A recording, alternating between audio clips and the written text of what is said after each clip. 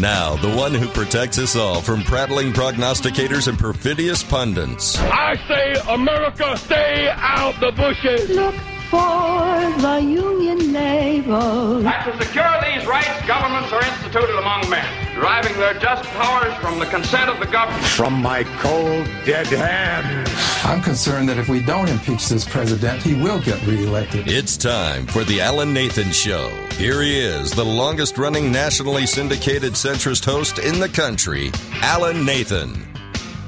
Welcome aboard, everybody. Welcome aboard. I'm ever yours, Alan Nathan, the militant moderate. Once again, this is the Oasis for those who have an aversion to the left, right, black, white, two-dimensional approach. Absolutely delighted you could be with us. If this is indeed your virgin voyage, allow me to share with you our mantra. Folks, we want the Republicans out of our bedroom, the Democrats out of our wallets, and both out of our First and Second Amendment rights. We feel there exists this cavernous gap separating the two orthodoxies, and that it's a gap comprised of many degreed thinking people who can argue quite passionately in shades of gray. And to that end, each and every show we have fine guests to help best illustrate this point. Today is no exception. Also, if you wish to hook up with us on the web, it's www.alannathan.com. Don't forget that email address, alan@alannathan.com. That's ALAN. Coming at you live and strong each and every Monday through Friday at this time. Don't forget the classic Alan Nathan Show, Saturdays 6 to 7 p.m. And overnight Sunday mornings 3 to 4, all times Eastern. We are indeed a Main Street Radio Network production. Please check us out at mainstreetradionetwork.com. Feel free to avail yourselves of our nascent but always robust Twitter and Facebook options that we have there for you. And, of course, with great dispatch and alacrity, we love to thank our distributor, the Salem Radio Network. That's right, the Alan Nathan Show is entering its 25th year of national syndication, all thanks to you, reaching about 800 towns and cities across a couple of hundred radio station broadcasts each week. Again, all thanks to you. And by the way, I don't care if you're part of the authoritarian left or perpetually clueless right. Please get out of the thought control business. Our topics du jour, as you may have heard, well, wokeism's ESG, DEI, and CRT are provably killing banks, beer, and banter rights in speech. So we're going to be trying to explain why and how it can be stopped. Now, of course, ESG is environment, social, and government. DEI is diversity, equity, and inclusion, and CRT is critical race theories. These are all terms that actually camouflage their own direct antithesis. Okay, they're meant to sound as if they're in opposition to the very thing they practice. And it's real, like for Antifa. Anti-fascism is what that stands for. Well, of course, it embodies the very fascism it's ostensibly against. So it calls itself the opposite of what it actually is. We want to get into that because you have parents who are being demonized. You have school districts in California where the teachers are armed with laws that allow them to prevent parents from knowing that their kids are being groomed in a gender identity direction with which they're really too young to be deliberating at this age. I mean, it's just ridiculous. I mean, think about it. Parents actually have to have their permission sought if the kids are going to go on a field trip. Oh, but whether or not they're going in the direction of gender reassignment allocation, gender reassignment operations, this is an entirely different matter. Also, I want to talk about, as we mentioned before, how we have Biden wanting to expand EV purchase interest with tens of thousands of charging stations.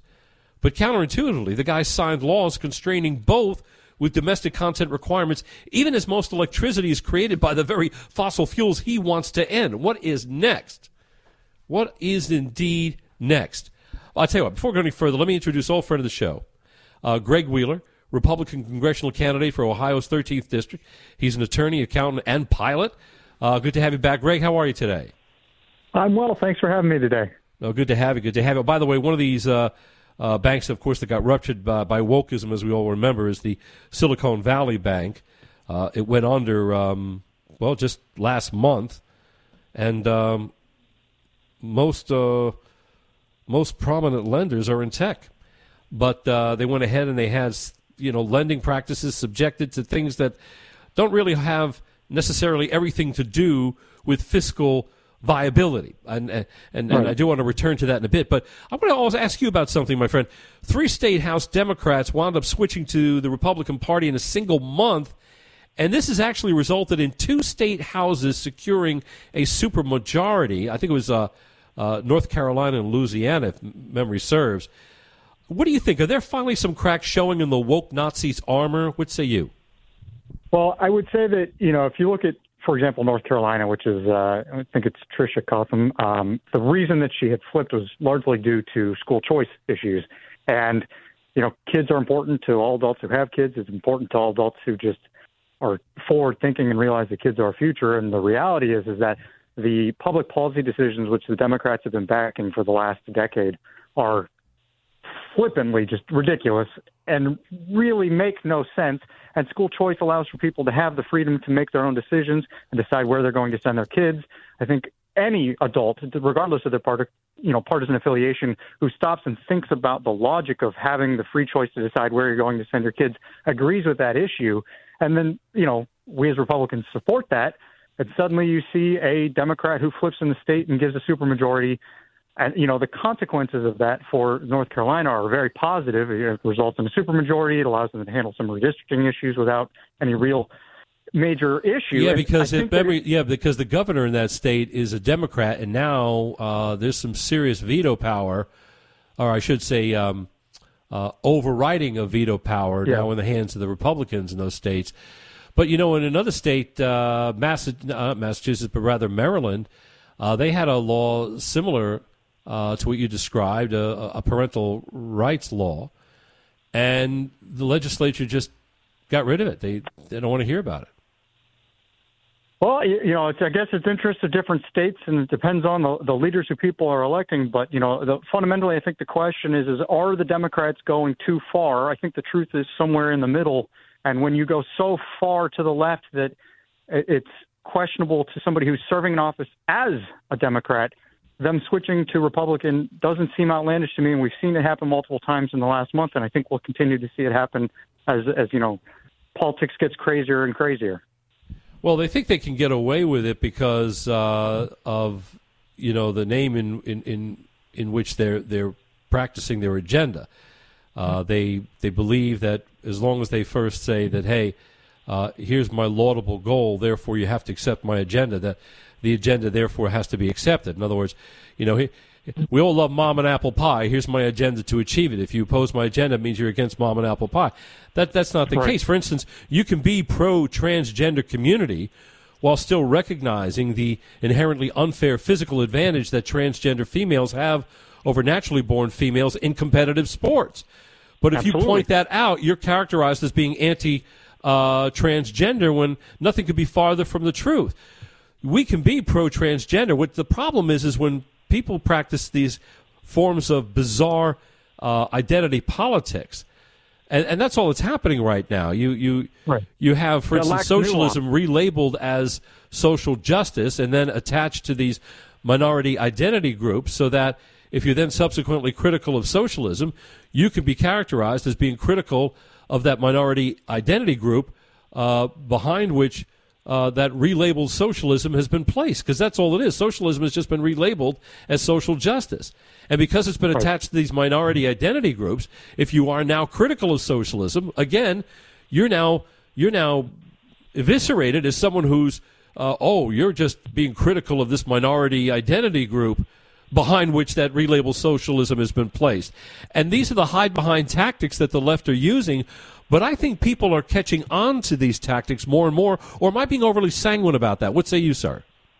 Well, I would say you can see it most evidently in the business sector. A lot of people are apolitical or don't pay attention, but in business, they kind of have to pay attention because it affects their bottom line. And so they've adopted, these DEI and ESG policies, and as a result, their bottom lines are being hit, and they're starting to suffer from it, and they're starting to walk back those changes. And I think that we can see that the banking industry is having some consequences as a result of just adopting the ESG into their finance. Business is there to make money, and a board of a corporation is responsible to its stockholders to ensure that it's profitable. And if instead of being profitable, they're making decisions that are focusing on, environmental and social and governance related issues and not on doing what is in.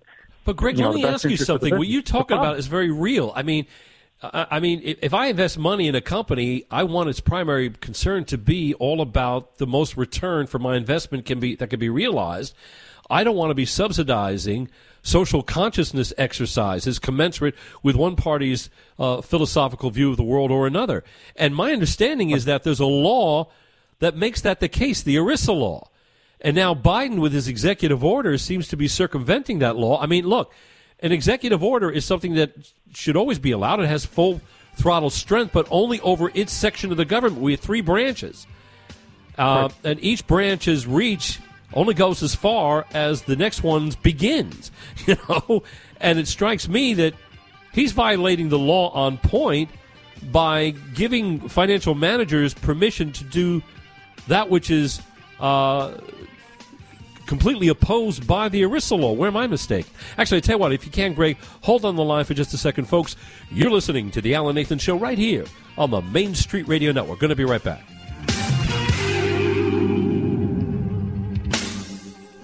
New research released to mark the International Day of Math reveals that math is the subject most American adults say they're afraid of, but it's also the subject they most want their children to be good at. So to help them support their children in building confidence with numbers, a new, fun and engaging computer game called Teach Your Monster Number Skills has hit the market. Junaid Mabeen is a math expert from Number Skills, and he says building your child's confidence from an early age is vital. Getting kids confident with numbers from a very young age is so important to their long-term success in mathematics. And the reason I use Teach Your Monster Number Skills with my own children is that it teaches them about numbers, about how creative and playful numbers can be. It's very fun and also educationally very powerful. You can download this great game today. Just search for Teach Your Monster Number Skills online. It's available on all desktop and mobile devices. Trust me, you won't regret it. This is sponsored by IBM.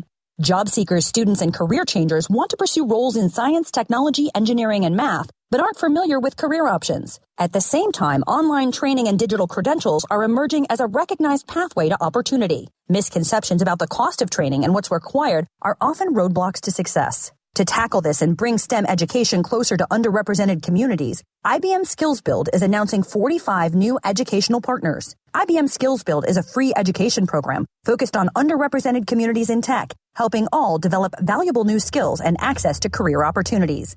Justina Nixon St. Till, IBM Chief Impact Officer. Technology training can have a transformational effect on a person's life. IBM is committed to raising awareness of the many roles that exist across industries in science, technology, engineering, and mathematics. IBM Skills Build continues to grow with new partners around the world, working together to skill 30 million people by 2030. For more, skillsbuild.org. Hey, what's up, everybody? I'm Jason Derulo. I love that music connects to people all over the country. But unfortunately, so does something else. Childhood hunger. 15 million kids struggle with hunger right here in America. And yet, every year, billions of pounds of surplus food in the U.S. go to waste instead of going to the children in need. Feeding America is working to change this. The Feeding America nationwide network of food banks rescues this surplus of food to help provide meals to families in virtually every community in the United States, including yours. But they just can't do this alone. Join me in the fight against hunger in America. For more information on what you can do to get involved, visit feedingamerica.org. That's feedingamerica.org. Together we can solve hunger. Together, we're Feeding America. A message from Feeding America and the Ad Council. What is dedication? I am the father of a 9-year-old little girl and a 6-year-old little boy.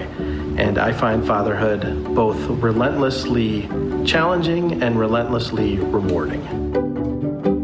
My daughter is biological and my son is adopted. I love them both so much. From the morning when you wake up to putting them to bed at night and every moment in between, it really is so special. And boy, is it exhausting.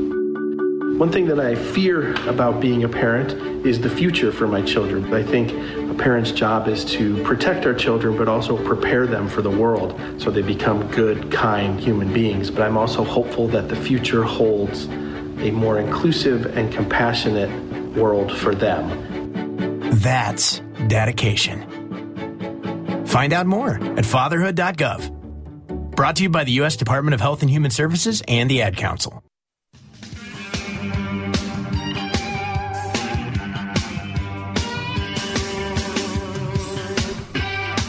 Welcome back, everybody. Welcome back. Ever yours, Alan Nathan, the militant moderate. Once again, this is the Oasis for those who have an aversion to the left, right, black, white, two-dimensional approach. Glad you could be with us. By the way, again, 3 House Democrats switched to the Republican Party in a single month, resulting in 2 state houses securing a supermajority. Are there finally some cracks showing in the woke Nazis' armor? This happened in North Carolina as well as Louisiana. And you got to wonder, is the left getting the point? Probably not. They won't ever get the point. But they can be leveraged out of existence, and the people who get the point are those who vote. And hopefully more and more people are catching on, and we're going to see that manifest itself in 2024.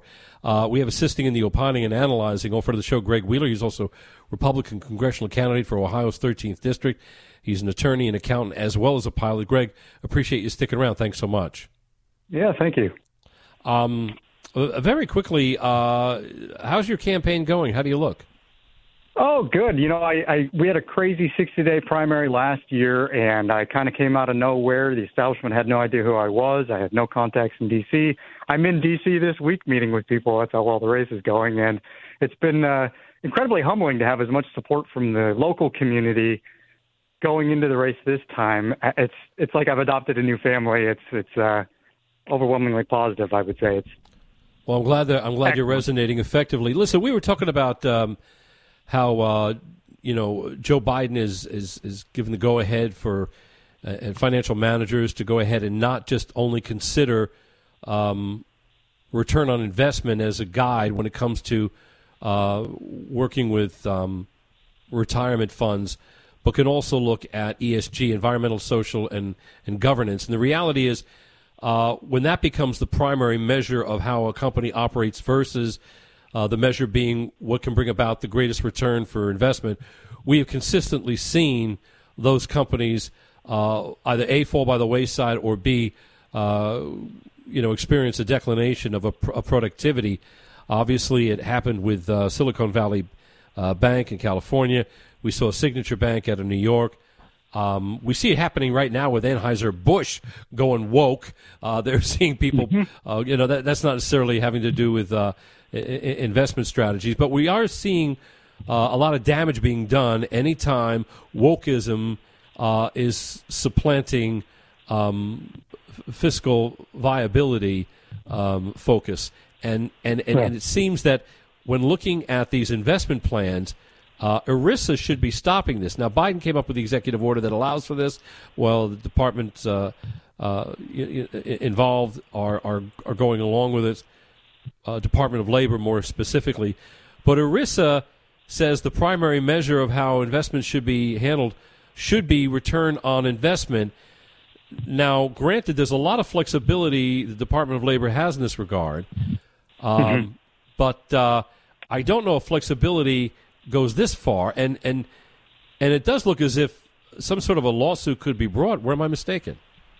Well, I would, speaking as an attorney and an accountant, my opinion is that there is grounds for lawsuits here, because if I'm putting my retirement money into your account through being a stockholder and expecting you to help me increase my earnings and plan a retirement with that, and then you instead are using the funds that I've given and charitably contributing without my consent and acting in such a way that isn't increasing my profits, you're doing the opposite of the purpose of business. And, go woke, go broke is a common statement, but I think the reality of what's happening today in the business world is that people who aren't paying attention to business are starting to realize that businesses are doing things that they shouldn't have been doing for the last few years, and they're starting to suffer the consequences of it. And as more and more people wake up to what's happening, I think the consequences will be far more reaching and far more heavily felt. And I think that lawsuits are imminent, because you cannot, as a business, just not do what is in the best interest of business. The rules on that, as far as, the legality, are pretty straightforward. Most of this is handled at a state level, not a federal level, and I'm running for a federal seat. But the you could have a benefit corporation. You can do that in the state of Ohio, and that benefit corporation would allow you to conduct business without focusing on profit as much. But if you're a standard C corporation that's operating for profit and you're not maximizing profit, you are not doing what is obligated by the law. Right, and this is despite the flexibility that, what are the departments most involved with this? Was that right with the Department of Labor? Department of Labor. I mean, and then you're also going to run into things like, for example, the financial group. So SEC, and what you're going to be required to disclose anything that's touching, especially when you're looking at the specific industry regulators, are also going to have, if you're a bank, what you're disclosing and how you're addressing your banking regulation requirements. So it's really going to be an industry-specific level of compliance at the federal level, as well as because really the problem with ESG are they getting around it? I'm looking at the clock. Are they getting around it by saying, look, we're not obligating them to, we're just saying they are now permitted to? I think that's what it is. They said they're now allowed to, these fund managers are allowed to consider ESG as a primary and no longer be bound to only looking at return on investment, ostensibly because, by looking at ESG overall, eventually all investment will be that much more protected. It's a presupposition masquerading a settled argument versus showing how that argument was ever actually settled. But that's still their rationale. That's their narrative. Oh, go ESG, and the profits will eventually follow because we'll all be living in a more responsible world. But the bottom line is that's a general observation in response to a very specific activity going on, which is once you stop making a return on investment the primary guide for financial managers, that's when investors are most quickly harmed, or am I mistaken? Right. Well, what they originally said was that by doing these things, it will increase our long-term goodwill and increase our long-term profitability from the goodwill of making these equitable decisions. But the problem is that's false. People don't agree with that, and people are spending their money against it. And as a result, the long-term profitability is not there. And that is in part where I think the lawsuits might actually be at. And so let me ask you, is it possible that the lawsuits might be a moot point in that companies are not obligated to go ESG? The executive order now just permits them to. So you can still be a financial manager and say, I don't want to go ESG. I want to stick to return on investment. And the Biden administration can't do anything about it, right? Because it's not an obligatory thing. It's just saying, you now can go woke, but you don't have to. That might be their out. Or am I seeing too much into this, your sense? No, that's possible, and that's a question for people who are looking at the specific facts of specific cases with actual numbers. And, we're more theoretically talking about this on a radio show. And so I think that, yes, your hypothesis there is partially correct, but I think that also the consequences on the market for these companies who have been doing this kind of speaks for itself and will continue to do so. And I think that what we'll see is a shift away from it by companies realizing that, okay, if we don't make imminent changes to what is happening, we're going to collapse. And you can see that across look at Disney. Look at some of these household brand names that have completely tarnished their reputation with the average consumer because of decisions that have been made within the last few years. And the consequences of those decisions are going to be felt for Why is Disney taking so long to wake up? Why is bad management. I mean, how come they're taking they're still out there doing the same thing? It's as if they're not learning. They see their bottom line falling apart. They see their profits dropping out of the sky like planes on fire, but they still are going on with this behavior. Why, in your estimation? Because they are ideologues who believe that they're right and they're willing to suffer the financial consequences of it. Well, eventually, the reality will hit them in the face. You're listening to The Alan Nathan Show. From NAACP Image Award-nominated author Elise Bryant comes a new rom-com about two teens who overcome misconnections and find their way to love. Reggie and Delilah's Year of Falling follows two people who seemingly have nothing in common, but after a year of chance encounters, begin to think the universe may be telling them something. Dungeons and Dragons-obsessed Reggie and emotionally bottled-up Delilah meet for the first time on New Year's Eve, and again on Valentine's Day, and on random occasions throughout the year. They're drawn to each other, though they are each too insecure to be their true selves. So what happens once they realize they've each fallen for a version of the other that doesn't really exist? author Elise Bryant. This is a sweet and funny romantic story in which the characters learn to overcome their fears and discover who they truly are. I hope readers enjoy going along on this ride with Reggie and Delilah and maybe learn something about themselves along the way. Reggie and Delilah's Year of Falling is now available wherever books are sold. Spring is here, and there's no better time to try something new. Take a taste of Coke Zero Sugar and enjoy real Coke taste and zero sugar. Now available at participating Burger King restaurants.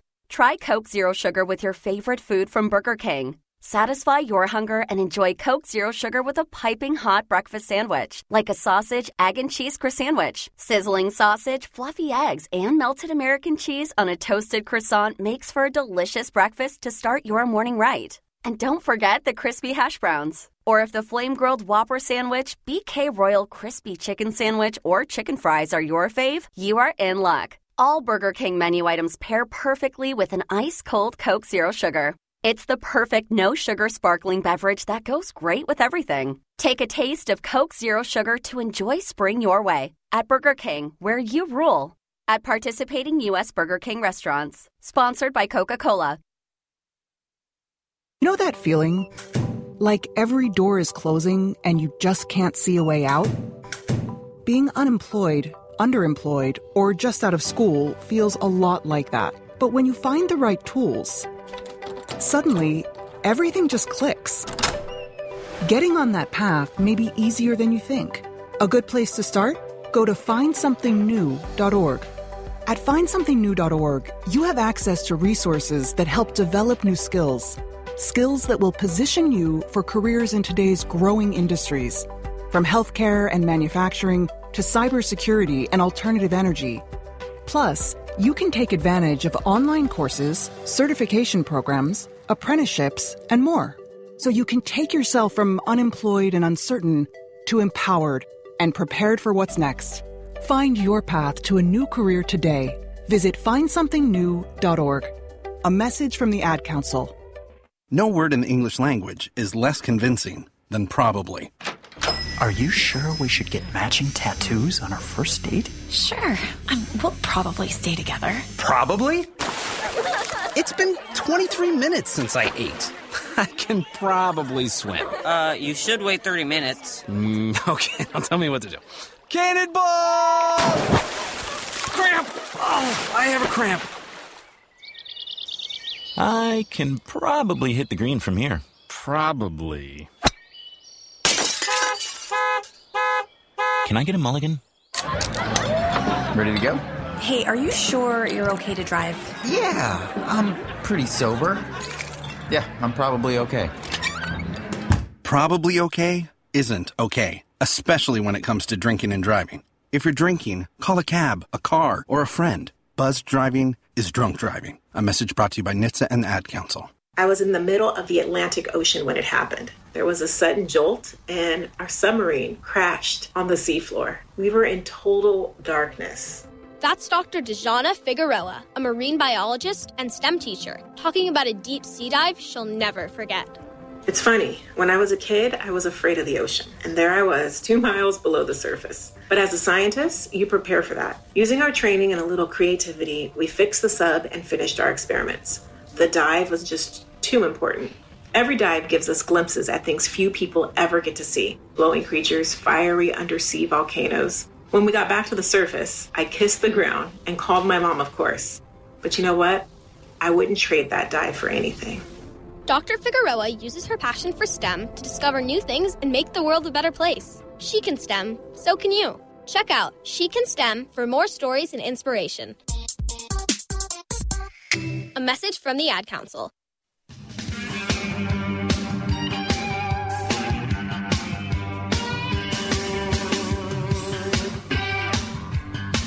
Welcome back, everybody. Welcome back. Every year is Alan Nathan, the militant moderator. Once again, this is the Oasis for those who have an aversion to the left, right, black, white, two-dimensional approach. Absolutely delighted you could be with us. Some fairly recent news here, what I call it breaking maybe. Looking at this Fox piece here.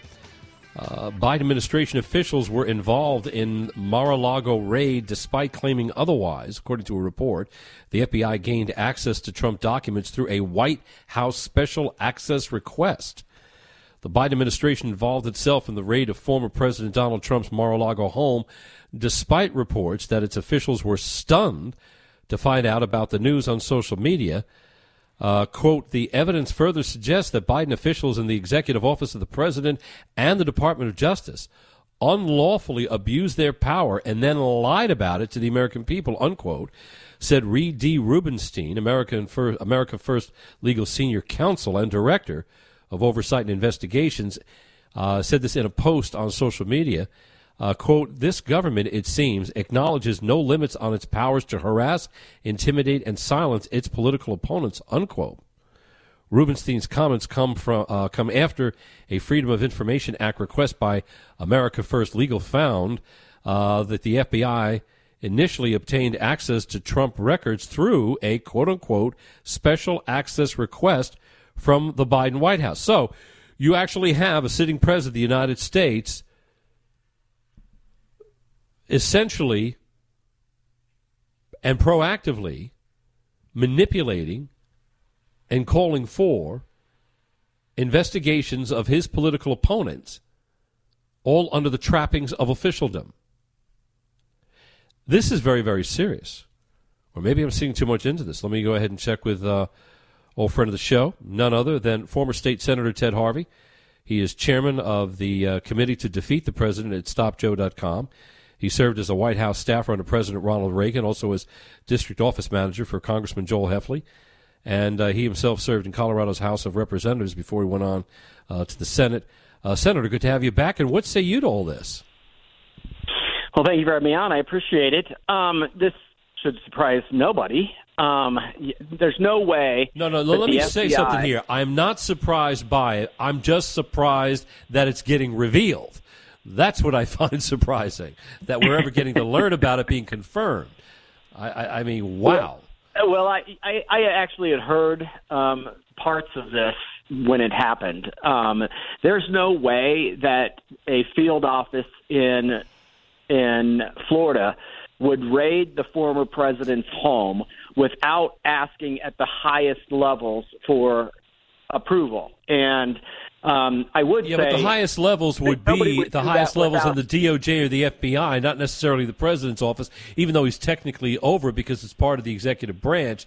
The bottom line is, unless the president wants to be easily tagged as abusing his powers, he likes to ensure that investigations of these kinds are seen as having originated perhaps from the highest levels, but those highest levels still being at the level of the agency, not the White House.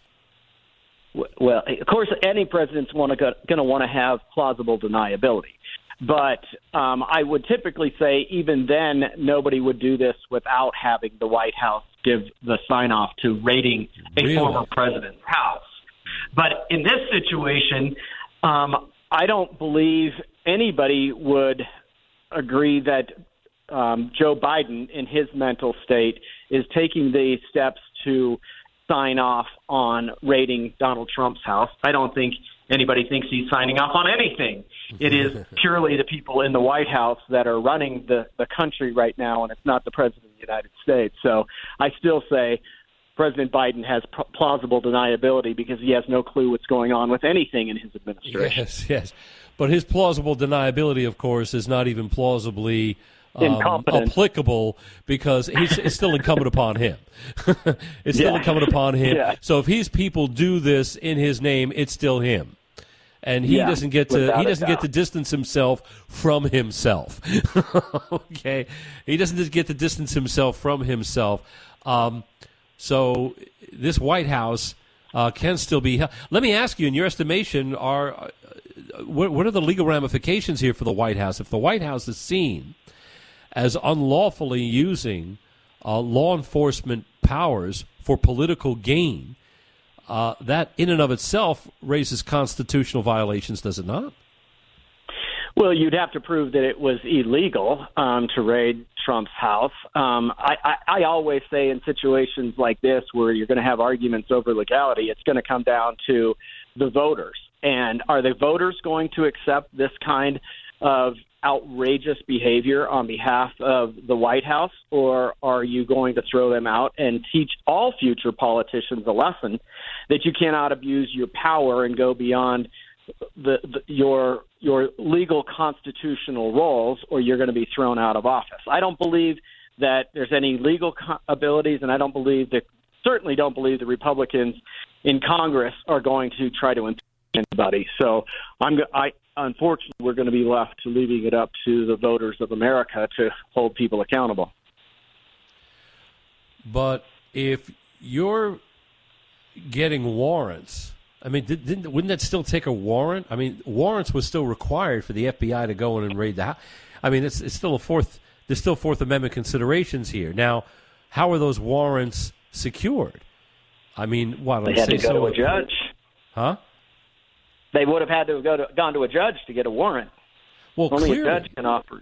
But in order to earn that warrant, they have to show probable cause. And we were told that all this was initiated by the archives.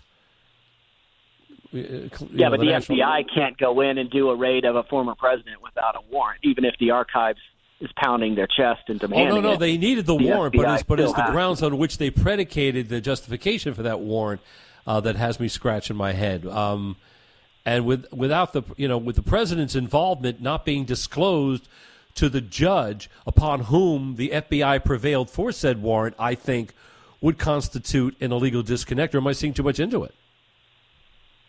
I think that the archives could still make the argument that he has these documents illegally, and the FBI can say, yes, we need a warrant, and the White House can sign off on it, even if it is all done for pure political reasons to be able to mark up the president going into a 2024 election cycle. And what do you the White think House are going to be the ramifications? What do you think are going to be the ramifications for this administration after having made it abundantly clear over and over and over again? Karine Jean-Pierre made it abundantly clear that the White House had nothing to do with it, and they didn't learn about it until everybody else learned about it, when obviously the opposite was true. What do you think will be the political consequences for that? This administration has been gaslighting the American people since the first day they walked into office, and nobody has held them accountable for it. And I don't believe they will legally either on this issue, and I think it's going to be the American people, and I think they will. I think this administration is going to be thrown out en masse. Do you remember the foreign policy advisor for Donald Trump's campaign who had a warrant served on him? Do you remember him, right? Yes. Pardon me? Go ahead. Not Papadopoulos. Papadopoulos. What's his name? The name escapes me. Can't believe it. The other one. Oh, my God. Yeah, I know who you're talking about. I cannot believe I'm forgetting this guy's name. Anyway, it was understood that the FBI behaved wrongly. Their own Inspector General, Horowitz, pointed that out. And Christopher Wray, head of the FBI, had to apologize for the pretext on which those warrants were based. You have to show just cause. You have to show good cause. I'm wondering if some of that's going to be tarnished because of these developments.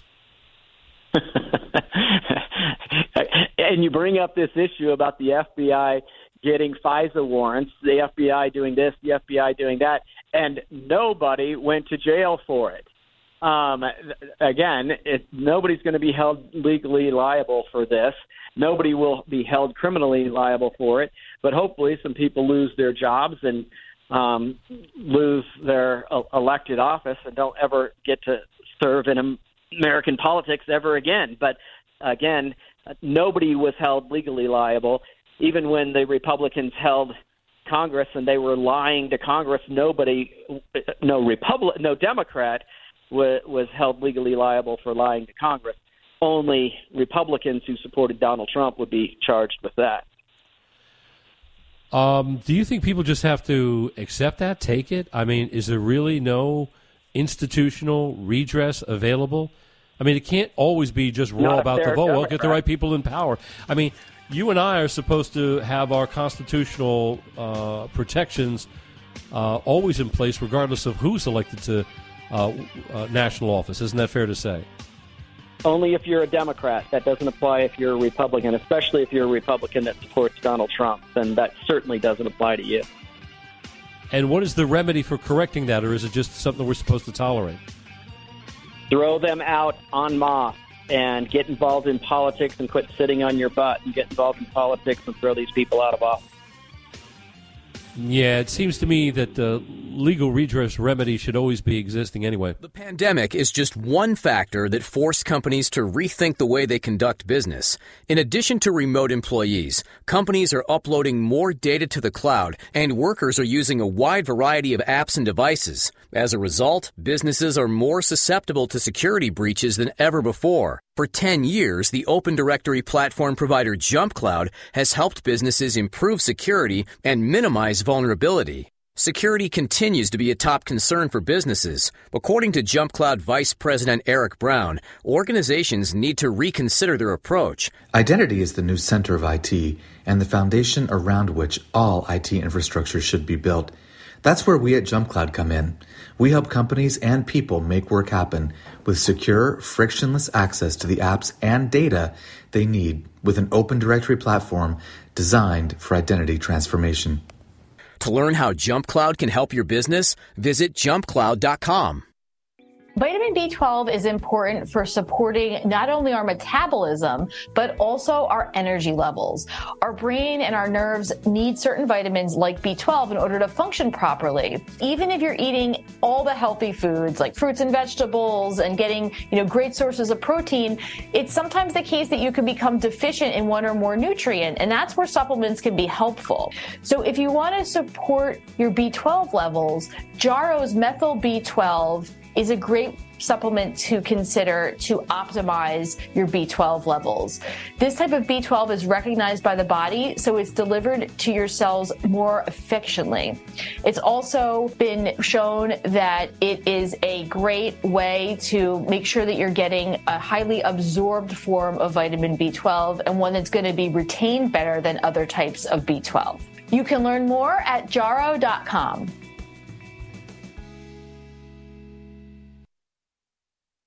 My name is Judy Teeter, and I'm the mother of 3 boys. My youngest, Joe, was a great kid. He loved sports, music, and his youth group. One day, Joe asked me to drive him to an after-school event, which was about a mile from our home. I was driving through a green light when a car in cross traffic ran a red light and drove right into the side of our car, killing Joe. The driver was talking on her phone, so she never even saw the red light. She was so absorbed in her phone call. Before the crash, I didn't realize just talking on a cell phone while driving was so dangerous. Now it's something I think about every day. According to the National Safety Council, about 1 in 4 car crashes involves a cell phone. Hands-free is no safer. When you're behind the wheel, put away your phone. For Joe and for the thousands of needless deaths every year. Remember, there is no safe way to talk on a cell phone while driving. Find out more at nsc.org/callskill. If you came across someone struggling with hunger, how would you recognize them? By their clothes? Their age? The way they speak? Would you notice a 16-year-old boy who got his first job? Not for extra spending money, but to help feed his little sisters? Or a mother who's in between jobs and sometimes goes to bed hungry so her kids can have dinner? Or a 14-year-old girl who signs up to every after-school activity not to make friends, but just to get something to eat? Or a retiree who fell ill and had to choose between getting medicine or groceries. I am the 1 in 8 Americans who struggle with hunger. People you pass by every day but never knew were hungry. I am hunger in America. Hunger can be hard to recognize. Learn why at IamHungerInAmerica.org. Brought to you by Feeding America, 200 Food Banks Strong, and the Ad Council. The mission of Paralyzed Veterans of America is clear. Accessibility. Veterans who have served and sacrificed the best of themselves deserve access to the best our country has to offer. Access to meaningful employment. Access to the veterans' benefits they've earned. Accessible homes and vehicles. And access to every part of their communities. With PVA staff working inside VA hospitals, no other veterans organization has provided more real-time, ongoing support for paralyzed veterans and their families. PVA is proud to serve veterans across all branches, all generations, and all conflicts. Our nation's heroes fought for your independence. Join PVA in fighting for theirs at pva.org.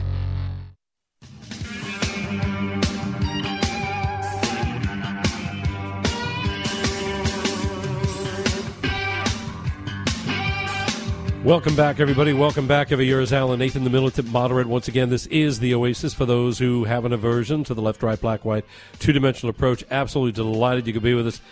We have assisting in the opining and analyzing, all front of the show, former state senator Ted Harvey, a Republican out of the great state of Colorado.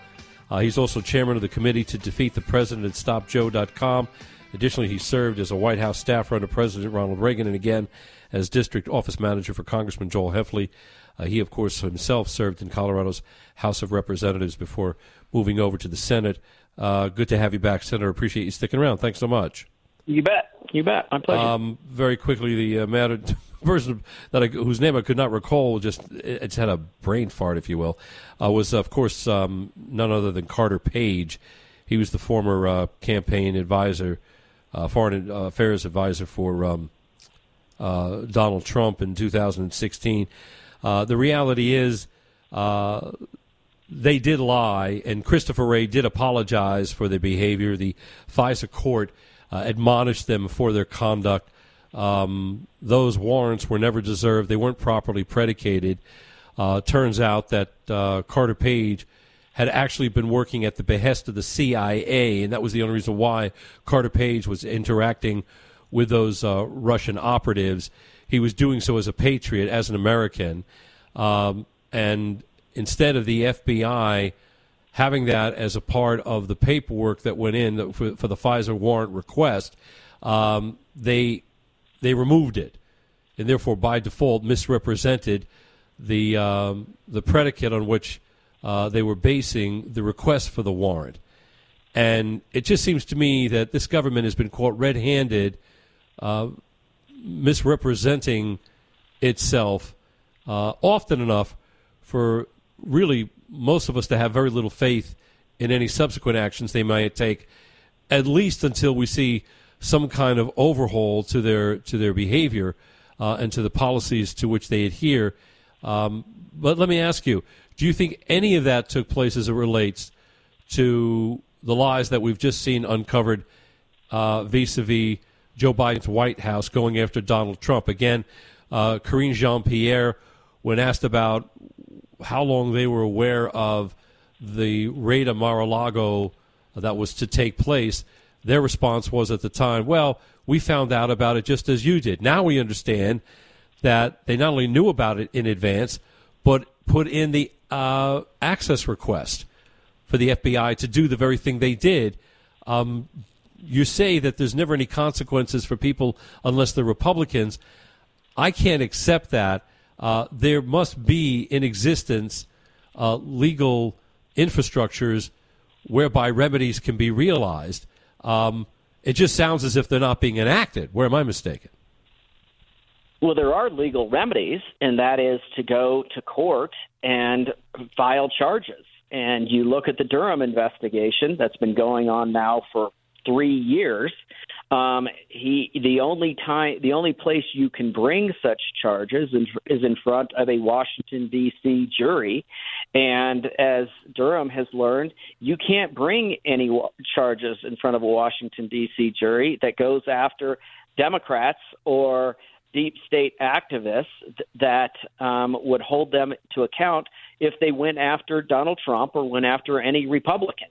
But if you want to bring forward sham investigation and sham charges against Roger Stone or Manafort or General Flynn, you can do that all day long because the Washington, D.C. jurors will definitely give a leftist prosecutor anything they want if they're going after Republicans. But Durham has taught us that they will not go after Democrats, and that's why Durham is so frustrated, and you haven't seen him bring forward any additional charges.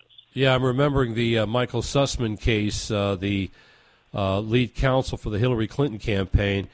Durham got him for having lied to the FBI. He did do it. He even, they have records of his words, and then you juxtapose it to his claim, and you see there's a disconnect as a matter of language.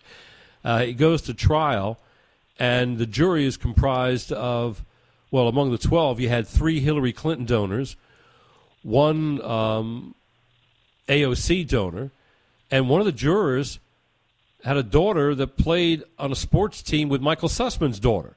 Now, I mean, that's 5 jurists who never should have been seated. I mean, it strikes me that the only way this can ever be this can't be remedied unless you somehow get a 2/3 majority that could override a Democrat's presidential veto, or B, at least get enough of a majority in both the Senate and the House with a Republican president to alter the laws governing the way the courts are run in D.C. I mean, Congress has ultimate authority over that, but they would still need a president's signature on board, would they not? Of course. And the way the system is made right now is if the crime is committed in a certain jurisdiction, you have to bring it before a jury in that jurisdiction. And in Washington, D.C., the citizens vote 80% for the Democrats. So you can only dismiss a certain number of jurors for any type of conflict, and you're still going to get somebody from that 80% pool that is a leftist Democrat. So it's going to be hard to be able to bring any charges in Washington, D.C. I don't know why Durham doesn't have the ability, and a court would give them the ability to change the jurisdiction for the trial. But right now, it seems to be that we can't do that. And I know Durham is very, very frustrated that he doesn't have the ability to bring any of these cases, because we know for a fact that there is a lot of criminality between the FBI and the CIA when it came to Donald Trump and their efforts to bring down his administration. But Durham is unable to come forward and get any charges that we could get a conviction on in Washington, D.C. Well, the Fourth Amendment, is the one that talks about, the right of the people to be secure in the houses pay. The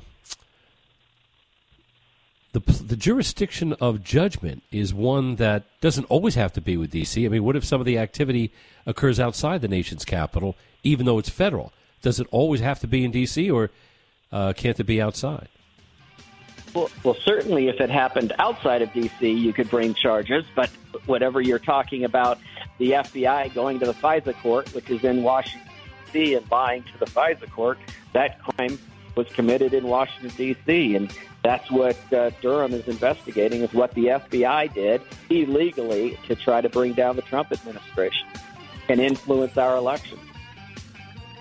There's got to be something that can be done about this, because otherwise we're talking about a rigged system, and that hardly seems equitable by any measure whatsoever. You're listening to The Alan Nathan Show. The opinions you hear on the Main Street Radio Network are those of the host, callers, and guests, and not necessarily those of the station, Main Street Radio Network, its management, or advertisers. The information on the Main Street Radio Network does not constitute a recommendation, offer, or solicitation to buy or sell any product or securities. So please, consult a professional before investing. If you have any questions or comments about Main Street Radio Network, contact us at 703-719-0433 or at our website, MainStreetRadioNetwork.com.